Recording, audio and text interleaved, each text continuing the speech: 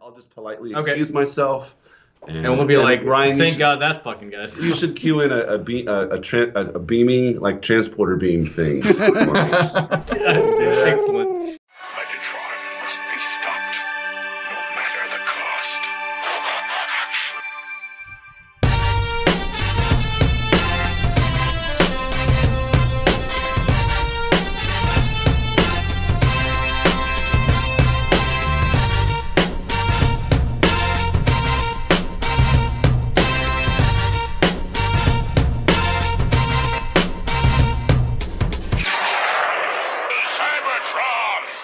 Hello, ladies and gentlemen, and welcome to a special Autopod Decepticast bonus episode. Jesus Christ. Bonus in the sense that we're fucking you out of an episode. Not really a bonus because it's airing in place of a standard episode. We're taking a week off from the regularly scheduled content in order, well, first of all, we're kind of trying to prepare for our TFCon panel in Chicago, and in its place, we have a quick conversation with our friend Mike Seibert of Mike Seibert Radio about last Thursday's theatrical presentation that many of us went to of Transformers the movie.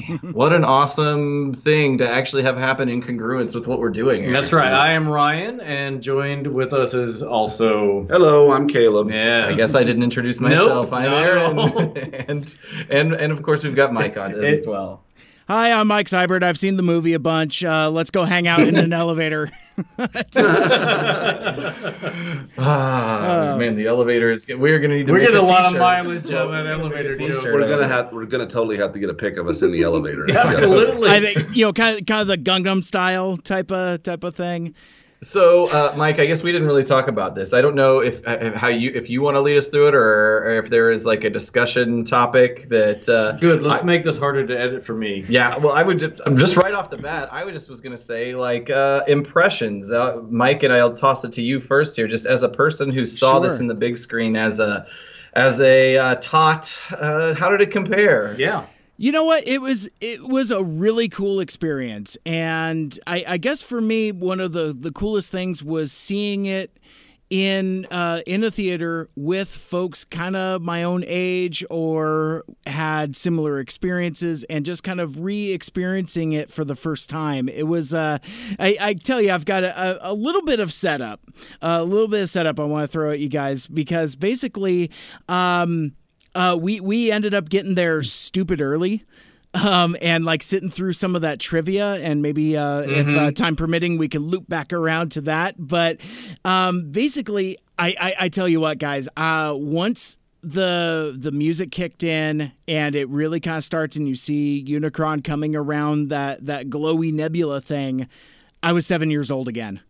True story. I mean, I just kind of was transported back to that place, and I've got a lot of other stuff I could talk about, setup and stories and things like that. But being the I would say the least fluent in I guess in the movie, I kind of want to hear what Caleb had to what his experiencing it for the first time was. Yes, Mike. That's a great point, because I was going to ask Caleb also, because he brought his son. I did. Our sponsor, our Brosell sponsor. Yes, we sell good. Wham, wham, wham. Yeah, we sell good.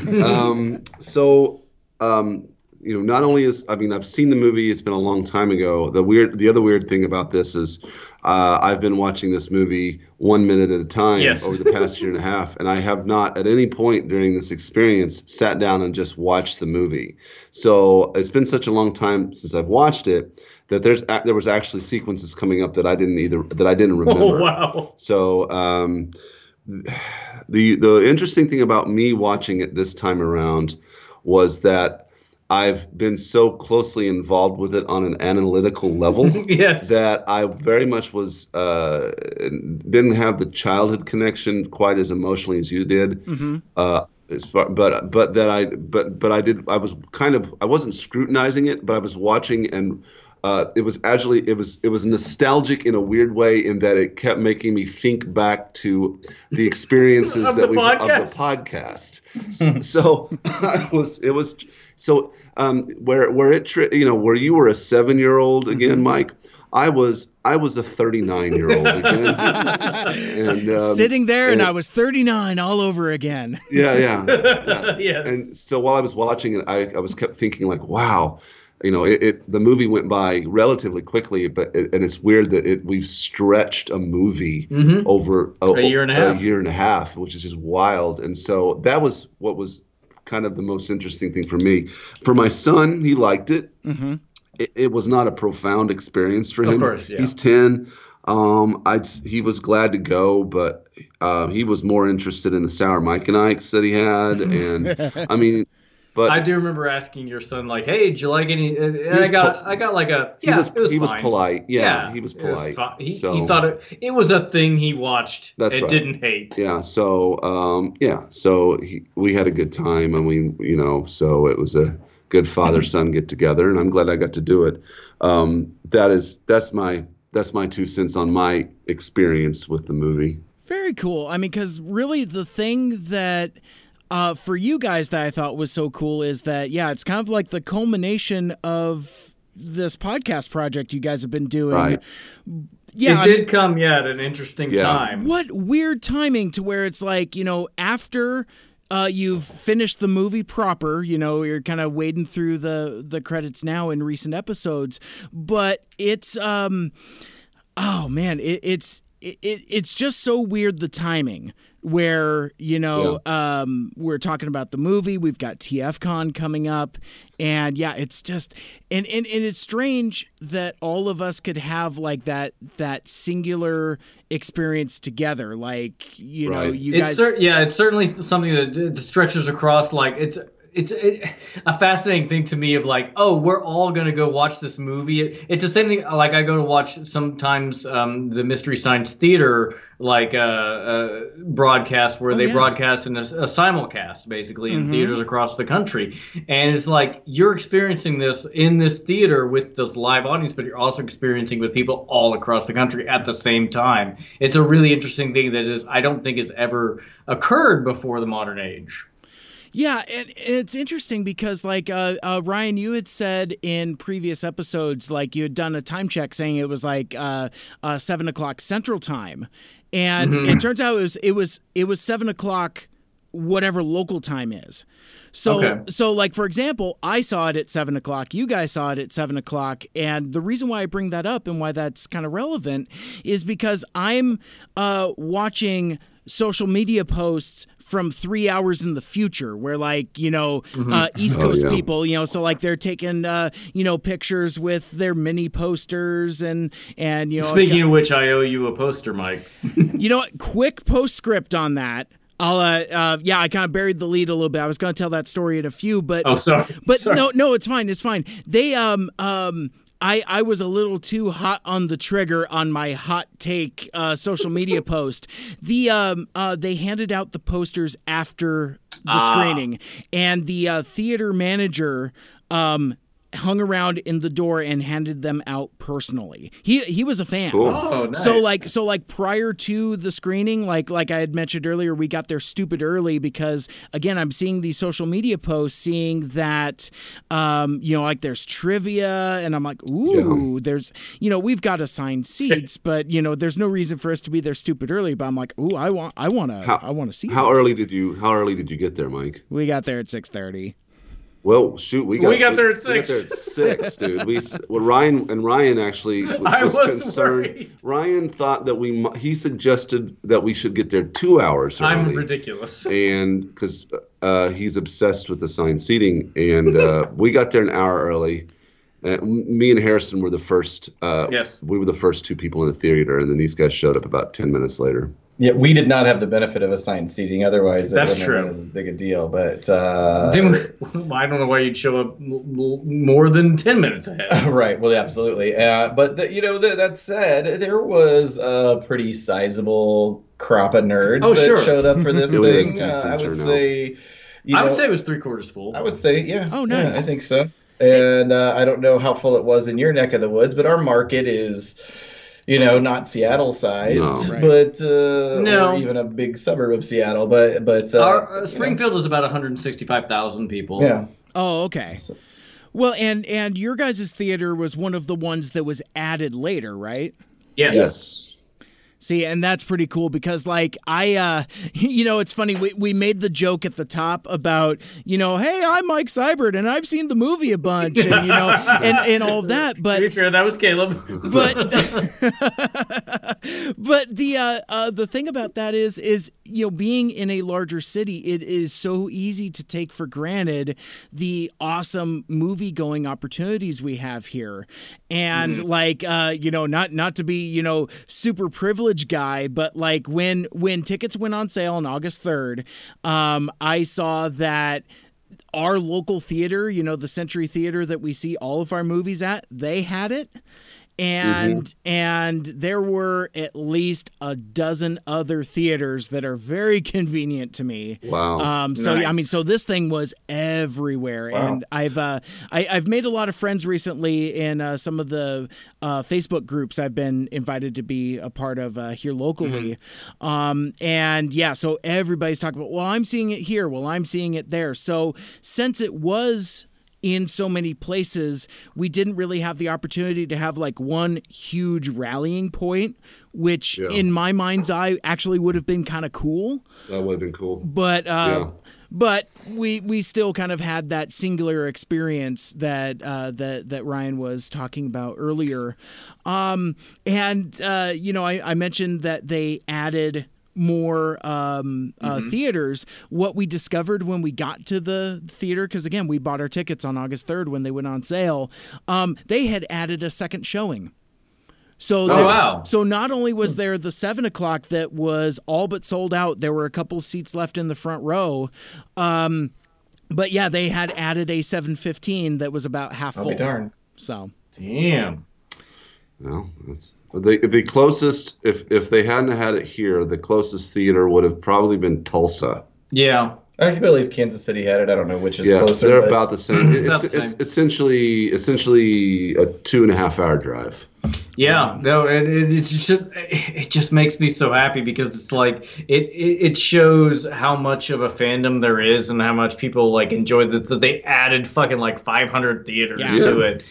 I bet you they made money. I bet you they did all right with it. Oh, absolutely. Well, and that was something I posited on my podcast recently where I was like, wouldn't it be something, because it was after I reported on the expansion, I was like, wouldn't it be something if like this one night only Fathom Events thing ends up being more successful than the original theatrical run? Because it wouldn't be that hard.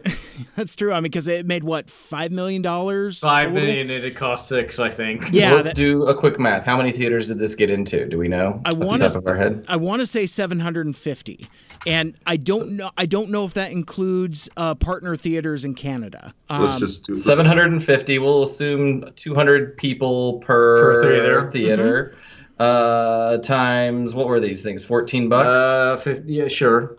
$14. So you're already $2 at million. $2 million right there. That's so loosely $2 million in sales. That's half of what they made from there. Presuming they sold out. And that is in modern dollars as well. Sure. But at any rate.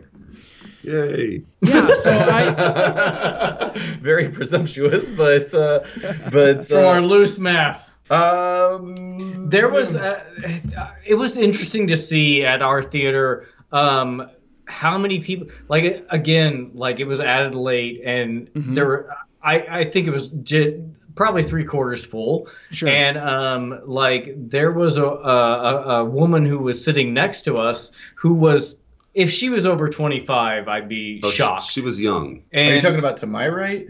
Yes. That girl was like 11. Yeah, she's like a teenager. She was into it. She was maybe 12. Yeah. Like that's she was not 12. She was a kid. She was she? Yeah, she was under the age to drive. I know she's taller than you, but that well, that's she fair. was under the age of 16. Anybody taller than me, I just assume, are you an adult? She was so excited. She sat down right Oh next my to God, us. she loved it. She was like, I mean, she was like a ball. She was literally bouncing in her seat. Yeah. And then afterwards, like, before it like even started, she was like texting and talking to people on her phone about it, and she was like bouncing whenever it happened. And like after the movie, she was She was singing all the Stan Bush lyrics. So happy. She was between the ages of 12 and 15 because I was like, why is this kid by herself in the theater? Her parents dropped her off. But actually, I think they were in the theater with her because she just want to sit with them or something. She liked that row. I don't know, but I noticed that she linked up with like an older person and a younger person at that point. But it was shocking to see somebody that young. Fun to see like somebody, that young who's like, I am into this way more than you people who are doing a podcast about it. Like, it was just like, she was so happy. It made me feel good. And a part of that, just whenever I'm kind of trolling, when I say trolling, I just mean like kind of, scrolling through Twitter and just generally kind of, the fan base that is younger, I feel like is more connected to the comic book or maybe some of the more recent cartoon series. Yeah. And some of the more anime influenced stuff and more, more modern stylized. And a lot of those people aren't G1 people at all. Yeah. In fact, I think, there's probably a pretty solid fan divide from the G1ers. I think there's a stereotype that we're just old crusty men, and which is probably true. But I think that there's a lot of people that just, for what it's worth, don't want to get to know the G1 material, and that's fine. Yeah. But it's interesting to see somebody so young, and they probably love all the aspects of Transformers and dig into this. But to be fair, the movie is the pinnacle of G1. So if you're going to watch something G1, this is the thing to watch. Mm-hmm. I agree, and so that's a really cool story. I didn't necessarily have an experience or have see something like that, but I did see a lot of adults with kids in there, so that was probably very similar to Caleb and his son's experience. And I was thinking, leaving the theater, I'm like, oh, the cycle has begun again, because there was an entire generation that were traumatized by this movie, and then it kind of dropped off.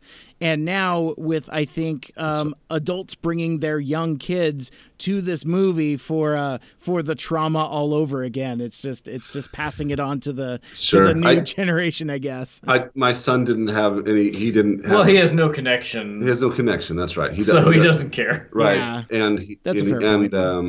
Other than financially supporting this podcast. That's right. Yes, that's right. Yeah, exactly. We've received upwards of $5. He did contribute $5, didn't he? All right. Yeah. I've still got it over here. Yeah. So, what would you say was the general demographic, that the one that you saw there, Mike? Was it mostly adults? Mostly adults, a lot of folks my age, and folks that brought their kids.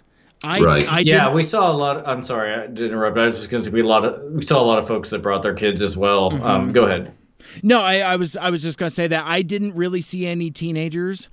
It was kind of funny though, because watching the movie, just kind of watching it unfold, I found that with the audience, everything still plays. Meaning, the jokes land, the gasps land, the thrills, the chills, all that stuff. It definitely plays.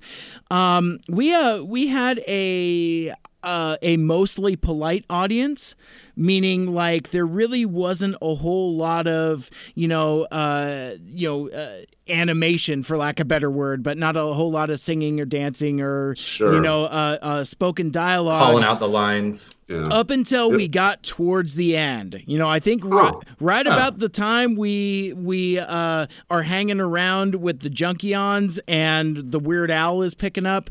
That's the point where people started thinking it was okay to start saying dialogue. So during the chant to get on the Junkion ship and the Quintesson ship, it's kill Unicron, what is it? Destroy the Grand Poobah. Yeah. Destroy Unicron, kill the Grand Poobah, eliminates even the toughest stains. It took me, it's like, that doesn't sound right. Line. But yeah, so I heard some of that, and then that kind of continued kind of sort of through the end of the movie a little bit, to the point where after we left, my wife kind of pulled me aside and she's like, so I couldn't tell, were people talking, or is it just like echo and the sound distortion? Because being in a movie theater, you can really hear the modulation in the voice acting. I think more so than when you watch it on TV, because there's kind of like a little bit of an acoustical echo within, a large movie theater. So the voice modulation of these robots really definitely plays. So like there's like that extra timbre there, like when any of the Transformer characters speak. And so she couldn't keep track of if people were talking or if it was just the echo. And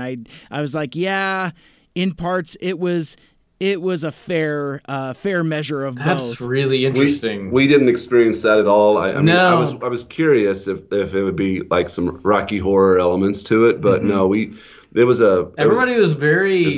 It seemed reverent, kind of. Yeah, but it was nice. Cool. I kind of wish it was. I do wish it was more like the experience that Mike had. It wasn't supposed to be though. It wasn't like a Rocky Horror Picture. Sure, I know, but I'm just saying. But Mike's experience. They made it that way. Yeah, but I probably would have found that annoying. But that's okay. I don't know. It depends. I'm of two minds about it. Like I don't know. I mean, because that means that people are enjoying it so much, and I love this so much that this is how I'm expressing it. But then also I'm like, I'm trying to watch a fucking movie.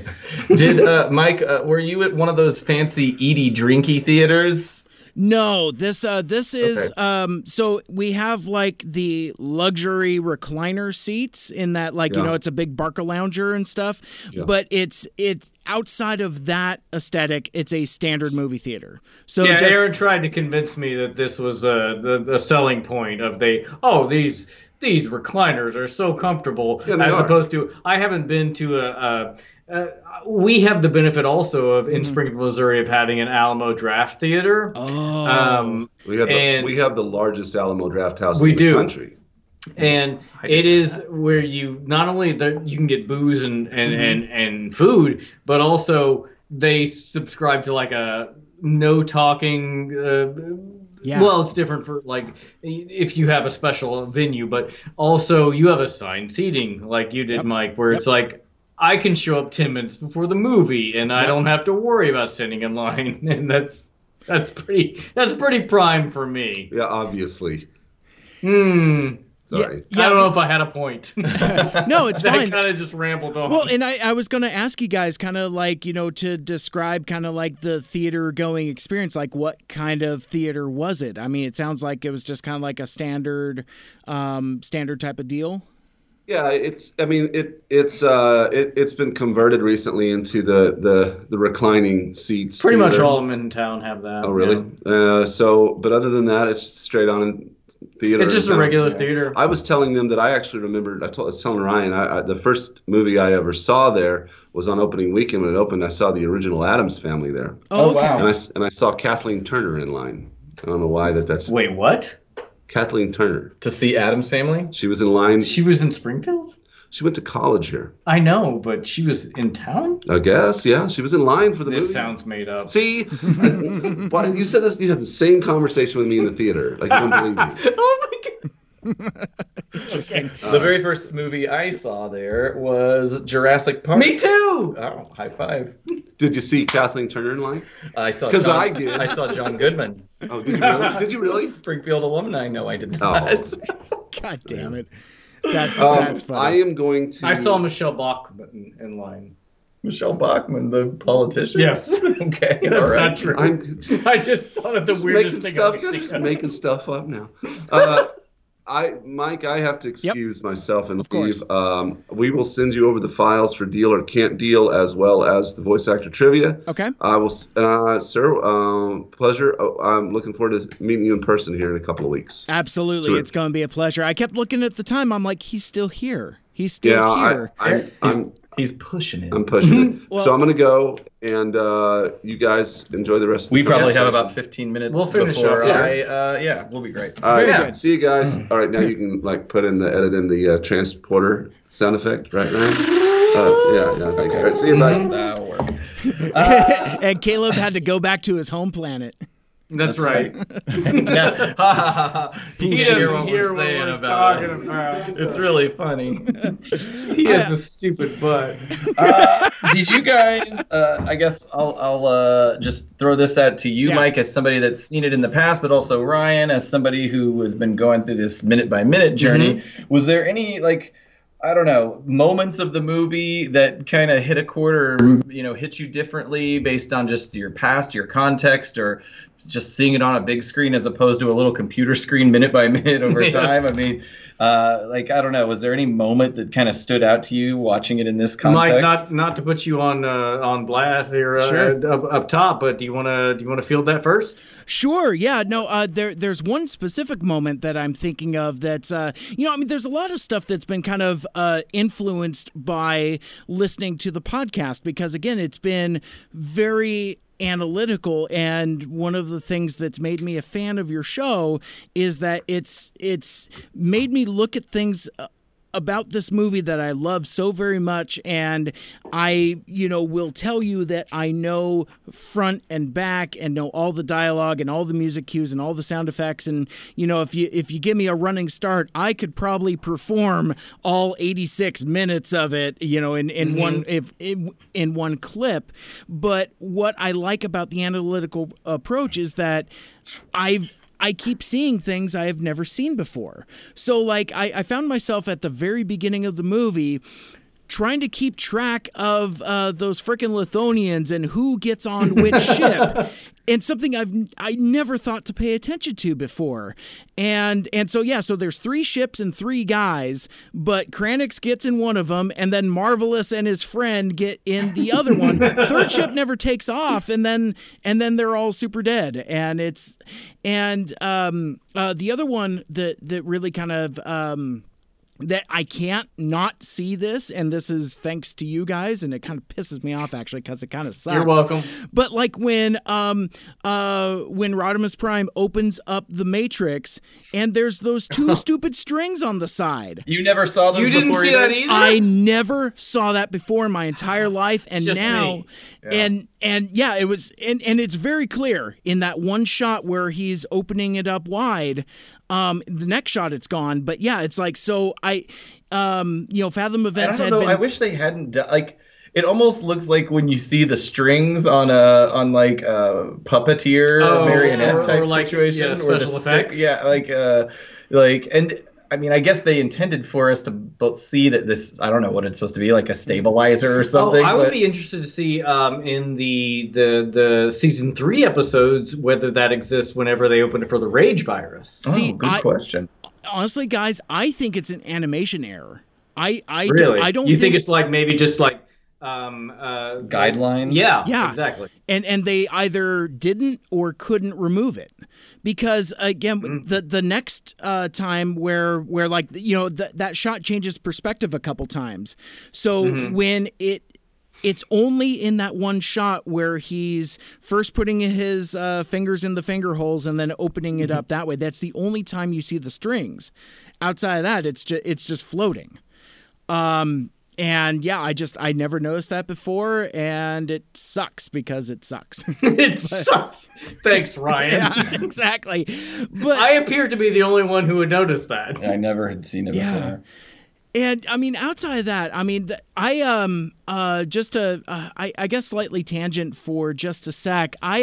So with seeing this movie so many times in so many different formats, there was a few things that I found kind of nitpicky about this particular screening, and I don't mean to bring down the house or whatever, but I was wondering at a few different times if what we're watching is actually the 30th anniversary cleaned up Blu-ray put out by Shout Factory, because there's a lot of stuff that's clean. So like, for example, at the beginning of the movie, you can see the 3 Lithonians inside the reverse angle of being inside their lab as the scene goes red and the Lithonian shopping mall is being sucked up into Unicron. something I didn't notice until that Blu-ray release. So I did notice it in this theatrical version, but there's some shots, like specifically like where you're first introduced to Hot Rod and you see him fishing with Daniel. It gets blurry as fuck for like no reason. Yes. And yes, there's one specific shot that I noticed that is very out of focus. Yeah, I was going to ask that, and I was curious just from your angle, Mike, because I was like, was this the 4K version? Did we just have a bad, projector? Because all projectors nowadays are high def digital, and why? Like, I think it was just a bad cell. Or a couple cells. Well, I mean, the whole movie did not seem high resolution to me, so I was like, is this supposed to be like it felt in the original, and they've preserved some lower grade version of it, but for the purpose of like watching the original Star Wars instead of the remix George Lucas. And also there was something that where I think it was on Twitter, but there's an example of like they were like, here's the I think it was the company that did it was, here's the original, here's the redigitized version, like side by side. Mm-hmm. And I'm like, I was going to the original looks better. I was going to bring that up because that was going around my Facebook feeds as well. And I was even being devil's advocate. I'm like, well, maybe they have the before and after flipped. I really have to go back and watch all of these different versions because, I think I've seen that 30th anniversary Blu-ray once. And my biggest takeaway from watching that at home on TV is like, again, I've sung its praises, saying like there are bits in the animation that I've never seen before, and to me the showcase for it is during Megatron's transformation sequence into Galvatron. You can see all of the fine detail.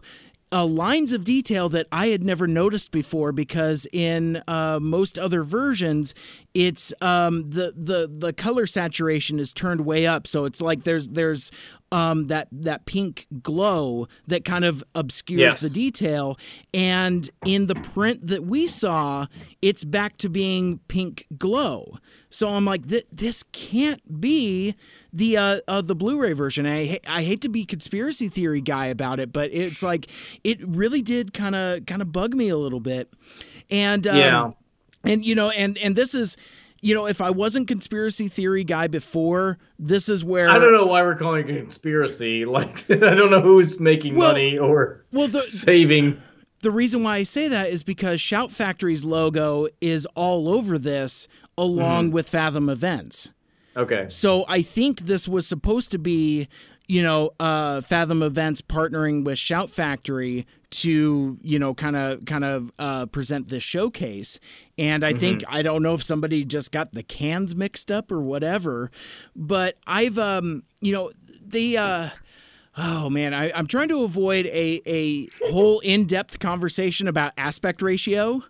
Because this wasn't the widescreen, was it? I don't think so. Yeah. And the way that you can tell, the way I always use to figure out which aspect ratio is being shown is during the transformation of Autobot City, there's that last gun turret that spins around, and there's like the shine effect on top. Yep. So like, it goes around. It's like ding. Mm-hmm. This one, the whole top third, I'd say, of the gun barrel was cut off. Mm-hmm. So like you see the bottom of the light effect, and you see it go up the barrel, but you don't see where it ends up. And I do remember noticing that, where I'm like, oh, this is weird. This is not a widescreen version. Yeah, which I would assume it was theatrically released. Of course, why wouldn't it be? Okay, right. Well, here's the thing, though. From what I understand, this is where it gets way too deep. Is that I think the way that we saw it is the aspect ratio that it was originally presented in back in 1986. Because I remember back around like the 20th anniversary restoration, they're like, well, there is no quote unquote widescreen version. Basically, you're right. When we see a widescreen, they're cutting it to make it widescreen. Is that what it is? So that's really the edited. But then why would that canon be screwed up? I really don't know. I think over the next few weeks I might, because I remember like on the TF Wiki article it kind of talks about the aspect ratio and there's some shot comparisons, but that more or less what I'm saying is one of two things. Either this is a different print or the restoration is good for like TV and computer and things like that, but maybe the restoration just doesn't hold up on the big screen. Sure. Maybe that's but what it is. I can't imagine why it wouldn't, though. Yeah. I mean, those projectors are high definition projectors. More research to be done, but not by me. Not to, again, like, let's just bring this back to the fold where it's saying like nothing to take away from this fact. I love that they re-released it, no matter how it looked. Like it was a really enjoyable thing that occurred, and like to have people be so excited, not only like on Twitter, but on social media, but also in reality, to be so excited. 200 nerds. Exactly. Like to the love of this movie brought people out. That's really the important part. On a Thursday. On a Thursday.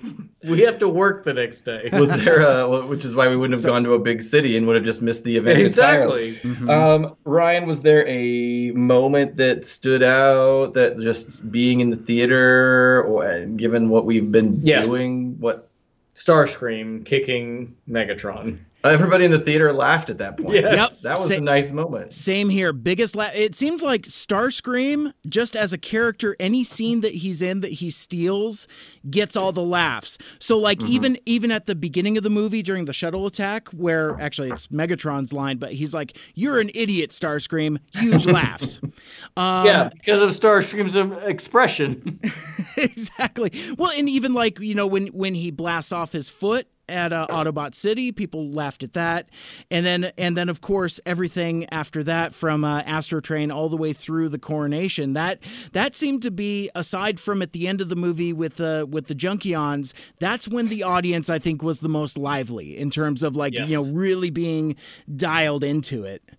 For me, there was a couple of moments, but the one I think I wrote down here was Springer tugging at RC's wrist, which but so. I don't know why watching it on the big screen inspired me to look at it a little bit differently. Okay. Not that it's right either way. But in my head, in my head, I started to second guess like the whole dynamic between their relationship and Hot Rod's part in it. And although nothing is really explicitly talked about, but I still go in my head as a kid, I was always trying to figure out like, is she supposed to be his boyfriend, or are she and Hot Rod flirting on the side? And in my head, in this movie, it hit me that what if, or maybe what it's supposed to be, is that Springer and RC are more of a brother-sister relationship. And when I let that click in my head, that doesn't mean he should be grabbing her wrist or anything, but it made more sense to me that, like, you know, as an older brother, kid, sister.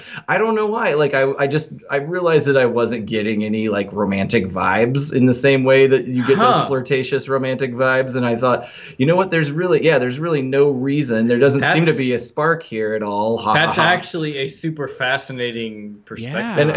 And then I just all of a sudden felt less weird about the grabby stuff, but you've actually blown my mind. It blew my mind in the theater. It was weird, like this wave of comfort just fell over me. Go ahead, Mike. Yeah, well, because I could imagine it's not unreasonable. I'm an only child. I don't have any siblings, but I would imagine that in that stress situation that it's not unreasonable to grab your sister's arm and say, "Let's go." Right. You know, I've blown my mind.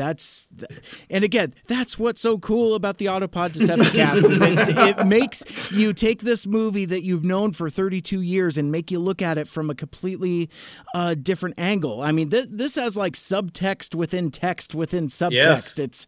Yes. It's really crazy. So something I wanted to ask you guys about is, we talked about how kind of the audience kind of behaved a little bit. I have to ask, were there any particular times where you guys were personally kind of like keyed in or dialed up or anything, any reactions that you guys had? For me, just the very beginning of the movie, and like once that the DEC logo came up and you heard that, I guess it's a gong clang, and I felt like this is really happening.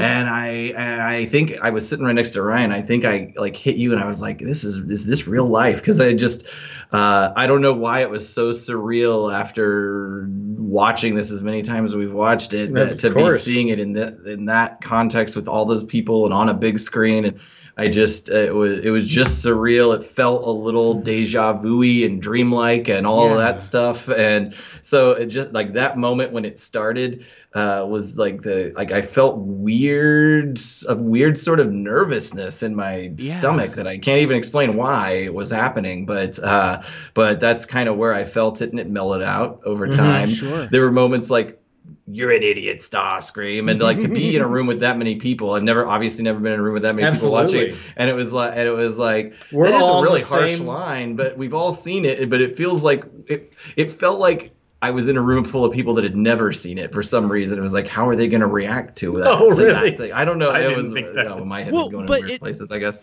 But like we were saying earlier, everything still plays as if you hadn't seen it. Because, I mean, again, we're getting those weird audience reactions that if you've seen the movie a million times, why are you still laughing at it? Because it still plays. Mm-hmm.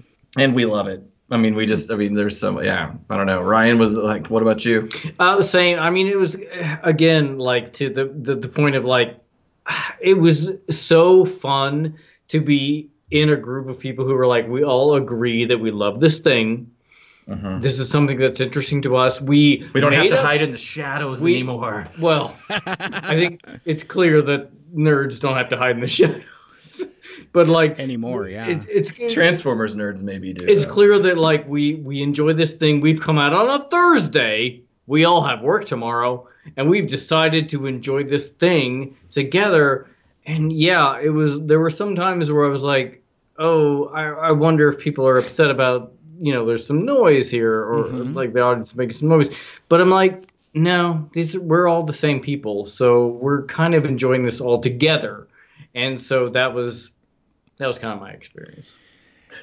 One more moment, or one more random thought I had. This is a rambling. Aside from the RC, rambling one. Aside from the Springer RC thing, I realized that if you recall that Unicron attacks Moonbase 1, I guess, first, right? Yes. And he eats it, and that's Jazz and Cliffjumper are on that moon.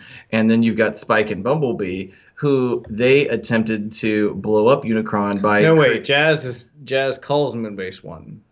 Oh, is that right? They're on Moonbase 2. No, because it's Jazz to Moonbase 2. Jazz to Moonbase 2. You're right. I'm sorry. You're right, Mike. I'm sorry. So they get devoured, and then you've got Spike and Bumblebee. They set the Moonbase as a bomb. Yes. And I just realized that, and then they try to get away, but they got sucked in. But I just realized that if their plan had worked, they would have killed Jazz and Cliffjumper. If their plan to blow up Unicron by using their moon as a bomb, they would have murdered their friends. Well, they had no frame of reference that they were still alive. Oh, true. And no, they didn't. And we as the audience didn't either. So that's interesting. And the thing that is also interesting, seeing it play out, because I haven't watched it. Oh gosh, I can't. No, I watched it last September whenever that 30th anniversary Blu-ray came out. I got it a year ago. So it's been a full year since I've watched it end to end, and the thing, seeing it's maybe just the different headspace of being in a movie theater, but holy shit, that movie is fast, and it doesn't let up.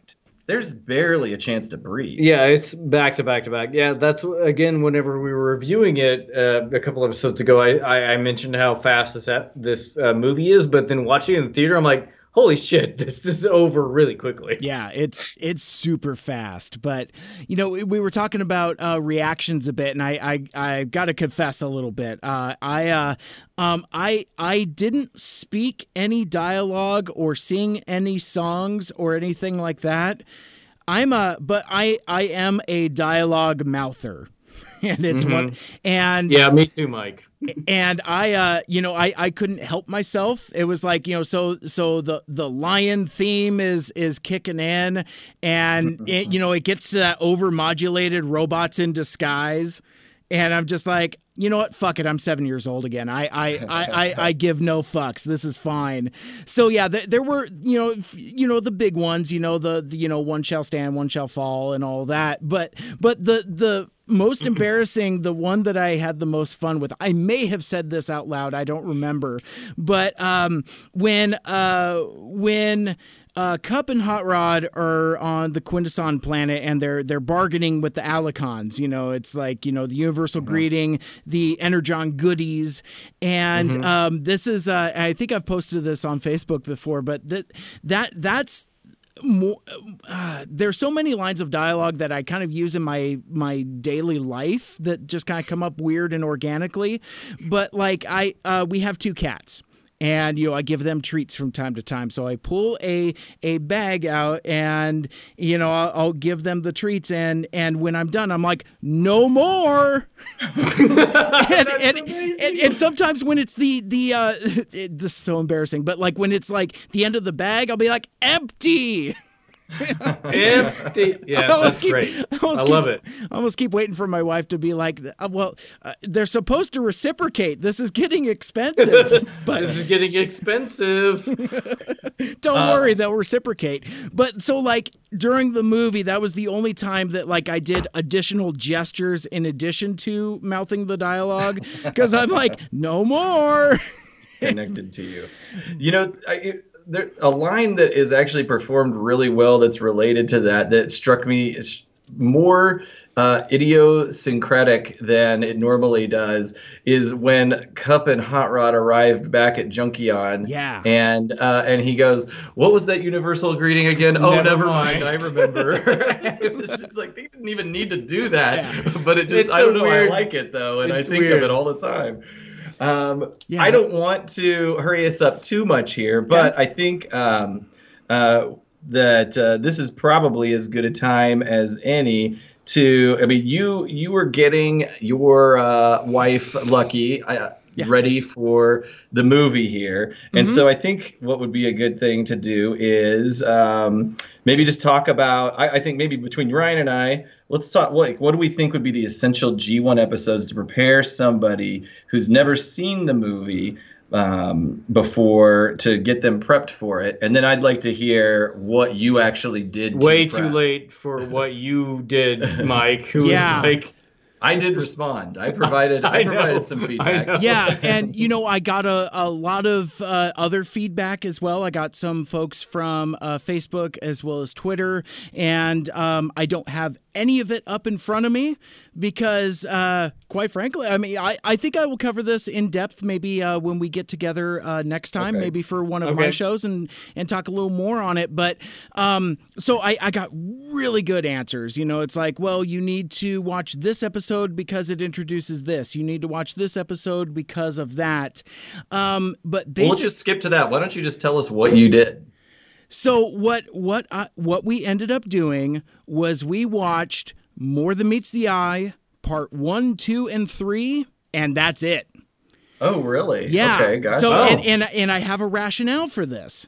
Because so basically what I've done is I've created this alternate canon where it kind of jumps from More Than Meets the Eye. You could put up a title card that just says 20 years later and jump right into the movie.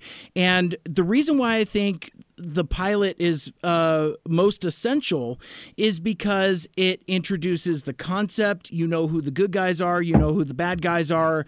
You know what the nature of their conflict is. And it sets up so much that pays off in the movie, more so than anything else through any of the other episodes. So like, like between like the dynamic between Prime and Megatron.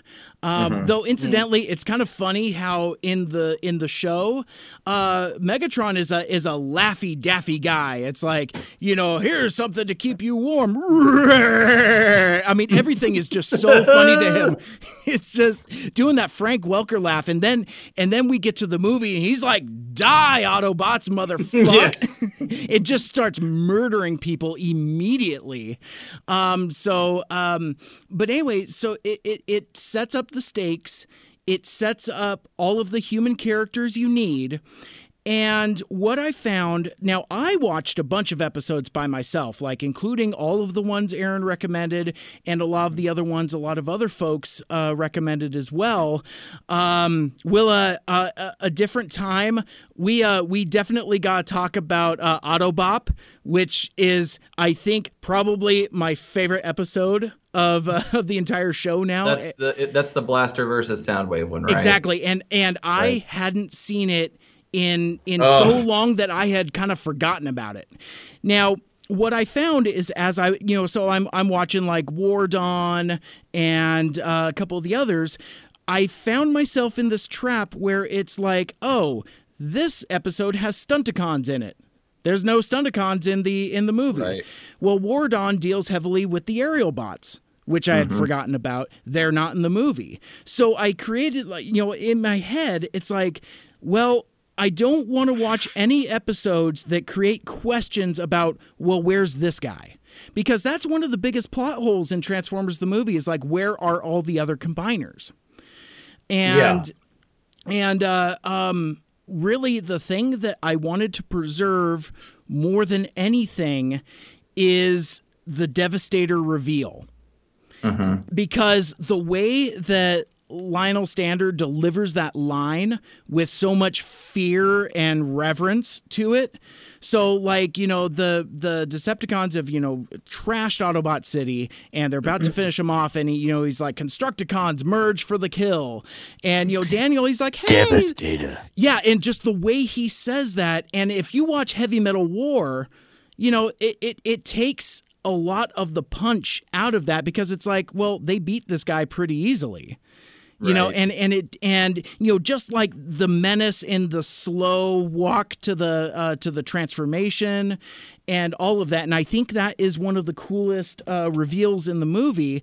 And I think not watching Heavy Metal War or any other episode that has Constructicons in it kind of keeps that intact. You can almost pretend that you're meeting the Constructicons for the first time in that scene, because it's like, oh, holy shit, they can combine into a super robot?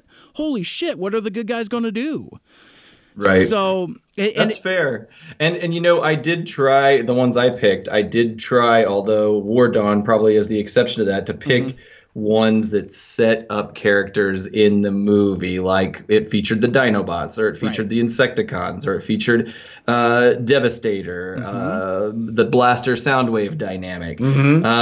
But War Dawn, that was a suggestion of mine as well. And when you talk about it like that, A, there are characters that aren't in the movie, and B, it gets into, I guess, a lot of the pre-lore that you don't even need. That's it. Right. Like your concept of just looking at the first three, it sets up everything. Like Prime, like Peter Cullen's so great, and Frank Welker's so great. Right. You get that these guys go way back. And you get that Prime is noble and strong, and everybody's gonna definitely miss him if he dies. And you get that Megatron is like tough and bad and smart, and that he has this dynamic with Starscream. So I'd say that was a good tactic on your part. Well, thank you. And just the way you were mentioning that made me think of one other thing. I mean, there's like a lot of weird foreshadowing, because I get the feeling that, whatever the production schedule was, I bet you they started working on the movie probably about the same time they worked worked on season 1 and into season 2. That's what they say. Yes, absolutely. So More Than Meets the Eye was made before all of that. because it was just a 3-part series, and there was like a separation between that and I don't remember what it was, but they were made some time apart. But the reason why I bring that up is like there's some weird eerie foreshadowing in More Than Meets the Eye. Like there's a part where like Ironhide goes after the Decepticons, and like he gets blasted out of the air, they haul him out of the water, and it's like, oh, hey buddy, you know, are you okay? And Prime says something, he's like, you know, you gave us a scare, you know, there's a thin line between being a hero and being a memory. Mm-hmm. And then fast forward to the movie, and that's one of the characters that heavily features being murdered brutally. So it's just kind of like that weird. I don't know if it was intentional foreshadowing, but. And again, all the Starscream stuff, because he keeps saying, like, every chance he gets, he's like, my time will come. I will be leader of the Decepticons. Yes. And then he finally gets a shot for 10 minutes. So it's odd. I you know, just for funsies, I would recommend you try that. Just watch those 3 episodes and then watch the movie and just kind of see how that plays for you. I'm sure it'll make sense. Well, we've got to wrap it up a little bit here. But one thing I think I would just touch on before we completely, I think at some point, maybe up in TFCon, we'll talk about the reboot conversation and, you know, if we were to reboot, who would our dream team be kind of thing. But since it was relative to this and they did do some new Bumblebee reveals. Yeah. Oh, yes. We can't get out of here without talking about that. I mean, I'll give you my hot take real quick. Yep. I'm still a little confused by it. Is it a reboot? Is it a retcon? Is it in the Bay universe? No. I assume it's in the Bay universe still. It is. And I think that I'll quote, kind of rip off somebody I watched, a Transformers reviewer and a podcaster by the name of Bobby Skullface. And I felt kind of aligned with where he was, that all that footage of the G1-y Cybertron stuff seems very tacked on. Like the quality of it seems more video gamey than the quality of the stuff that was made, you know, of the Earth special effects. And I feel like his hypothesis is that people got really pissy about the whole Blitzwing Starscream situation, and they felt like they had to shoehorn that in there. And at the end of the day, that sequence is probably a 3-minute sequence of like exposition that is not really going to play a major part in the movie. I'm sure it doesn't, but that was not created after those people got I don't know. There's no way. I don't know. No. That did not happen after that. But that, I mean, if you go ahead, the quality Mike. Really isn't as good, and so at any rate, but I mean, either way, I'm fine with it. I'm glad it's in there, and they should. I'm happy that that's. What were you gonna say, Mike? And maybe there's time to clean it up. Well, yeah. See, a couple things. One, Shockwave is looking thick. He's got some thick thighs in there. It's delicious.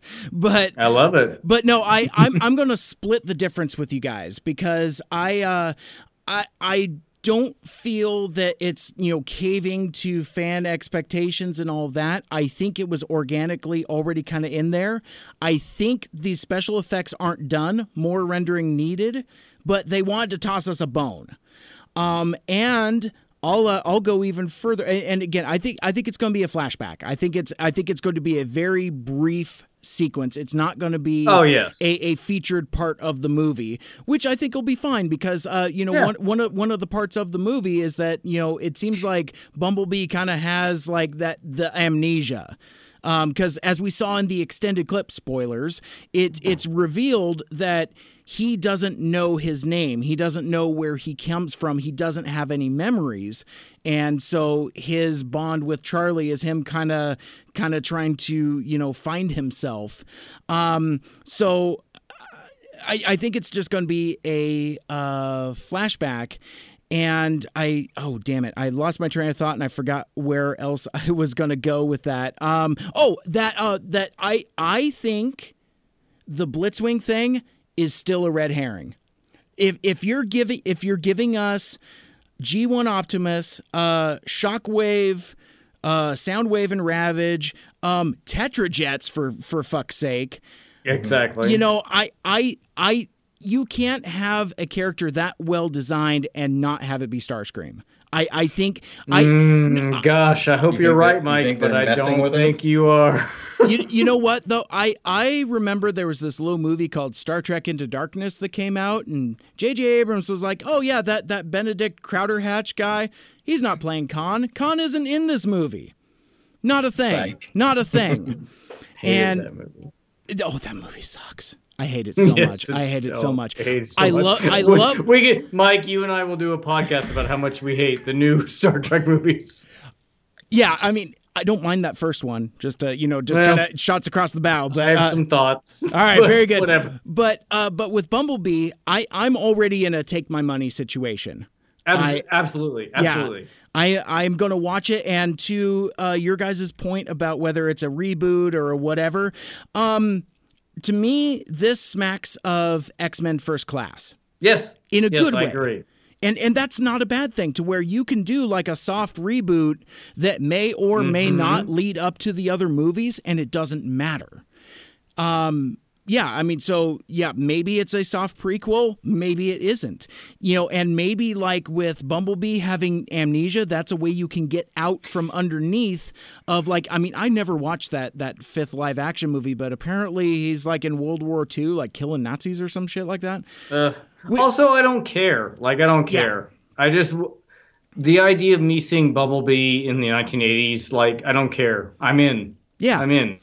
Yeah. Yeah, I mean, it's like you guys have talked about in the podcast, you know, it's going back to Sweet Boy, basically, you know, and that he's huggable. And I hate this portrayal of Bumblebee. I hate that you hate it. I can't stand this, like, childlike. He's not childlike, though. Lapdog. Duck my head behind the rocks and like cower in the corner. I mean, I'll have to see it to watch it, but I don't see how you go from that to like badass warrior. Well, now I'm gonna. You are the most wrong that's ever been. Well, I can't stand it. I think even if.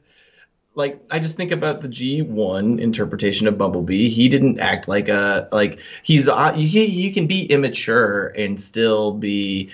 But again, he's missing memories. I think it's gonna feel it's gonna be fine. He's like this kind of like cowardly, beaten dog character. I don't know. It's just nope. Aaron and I have different opinions. Yeah. Well, good thing the podcast is almost over because I'm smelling a rift, and you know, as a friend of the show and a featured guest, that's going to be a rough day at the office when I got to start taking sides because spoiler alert, I don't know. No, it's fine because I'll be proven to be correct. So I know our time is running out. The last thing I wanted to cover is. Did you guys stay after the credits? We stayed. Well, I stayed for a little bit with. I was riding with Caleb and his son, so I stayed for the Stan Bush. A little bit of that. Okay. And I was like, I gotta go. Yeah, you know what? You're okay. I think it's cool that it was there. I'm glad that they put something at the end of the credits because I guess I'm Marvel trained, and sure, and we all are. I'd stay after every movie because we've been trained by Marvel to do that. Fucking Disney. I was making a joke. Are they going to have some kind of bonus hinting to the next movie? Turns out it's just season 3. You know, it's like 5 Faces of Darkness. What the hell is this? But yeah, no. I like that they tack something on. I liked. Actually, that I think having the Stan Bush stuff at the end, because it is so take it or leave it, was probably a better move. Because if you put that I mean Stan Bush, bless his heart, but man, that's he's a lumpy dumpy fella, and that was that was kind of rough. And I mean, the documentary part is taken from the 30th anniversary. I couldn't remember if it was or not. It's actually from a larger documentary. So it's like they just kind of like took a pie wedge out of it, and then they tacked on that acoustic set at the end. And oh man, I mean, I understand now, and this is something, Aaron, you were telling me about way back when we first started getting connected, is that the fandom can be so shitty sometimes. And it was always like, he's like, oh, that microphone must be delicious or something, because it was, I mean, even as an audio guy, like, they had like this acoustic set like in a parking lot or some such. I couldn't figure out what that was all about. I don't know. It was goofy. I mean, like the performance was okay, but like the mic placement was all fucked up. It's like he kept like leaning into it and bumping into it. And since you're in a movie theater with really good stereo, you can hear where, like, he's moving around and bumping into it, and just a regular day at the Autopod Decepticast recording session. but yeah, no, it was not great. But I gotta tell you though, as I was watching the credits, I saw a part and I'm like, oh shit, wait a minute, I think that's my part for an upcoming episode of and I leaned forward, I'm like, production secretaries. I wasn't writing notes, but I was like, like looking at it's so weird. But I do gotta tell you though, I don't need 6 minutes of that song. You want to get sick of Lions Transformers the movie theme. You just sit in those credits and you just watch and you listen to like the same chorus over and over. Because I want to say Mike, we did. We're doing it right now. It's so bad. So, but no, I mean, it was an amazing experience. I would do it again if there was like, say, like a fan friendly Rocky Horror type style thing. I think that would be a lot of fun. Now that I've done this, I agree. Yes. I'm glad I saw it. Respectfully, traditionally quiet theater this time around. Yeah, it would have been cool if they had like maybe like an early show and a late show. It's like you go to the 7:00 show and you're reverent, and then like you go to like the 10:00 show and kind of cut loose a little more. That'd be rad, but but we can all do that from the comfort of our homes. So that's right. I was trying to think of a great transition. Speaking of homes, we'll let you all get back to your homes. Will we? That's how we're doing it? Speaking of homes, I'm going to drive Ryan to his home. Yes. Because I need to make dinner as well. But and I have to pee. Oh, goodness. Well, so thank you, Mike. I think this is a great conversation. Thanks for participating in it. Yeah. Thanks again for being a part of what we have going on and planning for TFCon, our special presentation, October 26th through 28. Chicago, United States, Planet Earth, Solar System, Orion Arm, Milky Way, Local Group, Virgo Cluster, Virgo Supercluster, Universe. That's our address. That's our address. Our universal address. Post office box. That's very specific. Wow. But Mike Seibert, where can people hear from you? They can follow me on Twitter and on Instagram and like us on Facebook, all at Mike Seibert Radio. I am not the Mars Rover guy. That's a different Mike Seibert. The spelling on that is Seibert, just the way it sounds. LOL. I felt the need to put that in there. But if folks wanted to listen to the podcast, again, it is Mike Seibert Radio. You can find that on SoundCloud, Google Podcasts, Stitcher Radio app, Apple Podcasts, and iTunes. Like, share, rate, and review the show wherever you find it. And if you would like to leave me a review, 5 stars, please. As I'm totally stealing Ryan's lines, right in front of him. And I don't know if you've noticed, but that's my cadence now. I can't stop saying 5 stars, please. But I love it. Like and subscribe.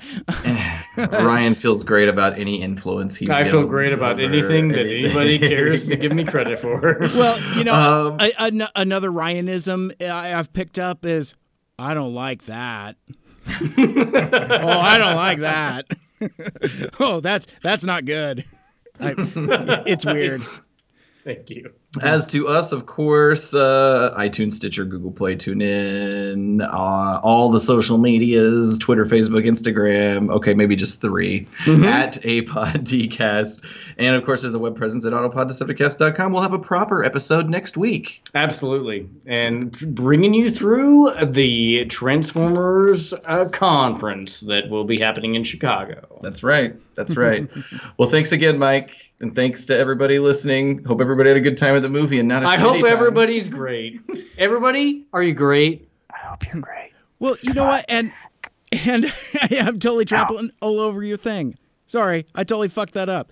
I was just going to say, as you're following us on the social medias, let us know what you thought of it. I'd love to know if our buddy Serge Bomba or Skeeter or David Cavill or any of those folks made it out to the movie and what their thoughts were as well, because I would imagine that they would be very similar to ours. So excellent. Yep. All right. Bye. Oh, man. Make good choices. We're going to hang up on you.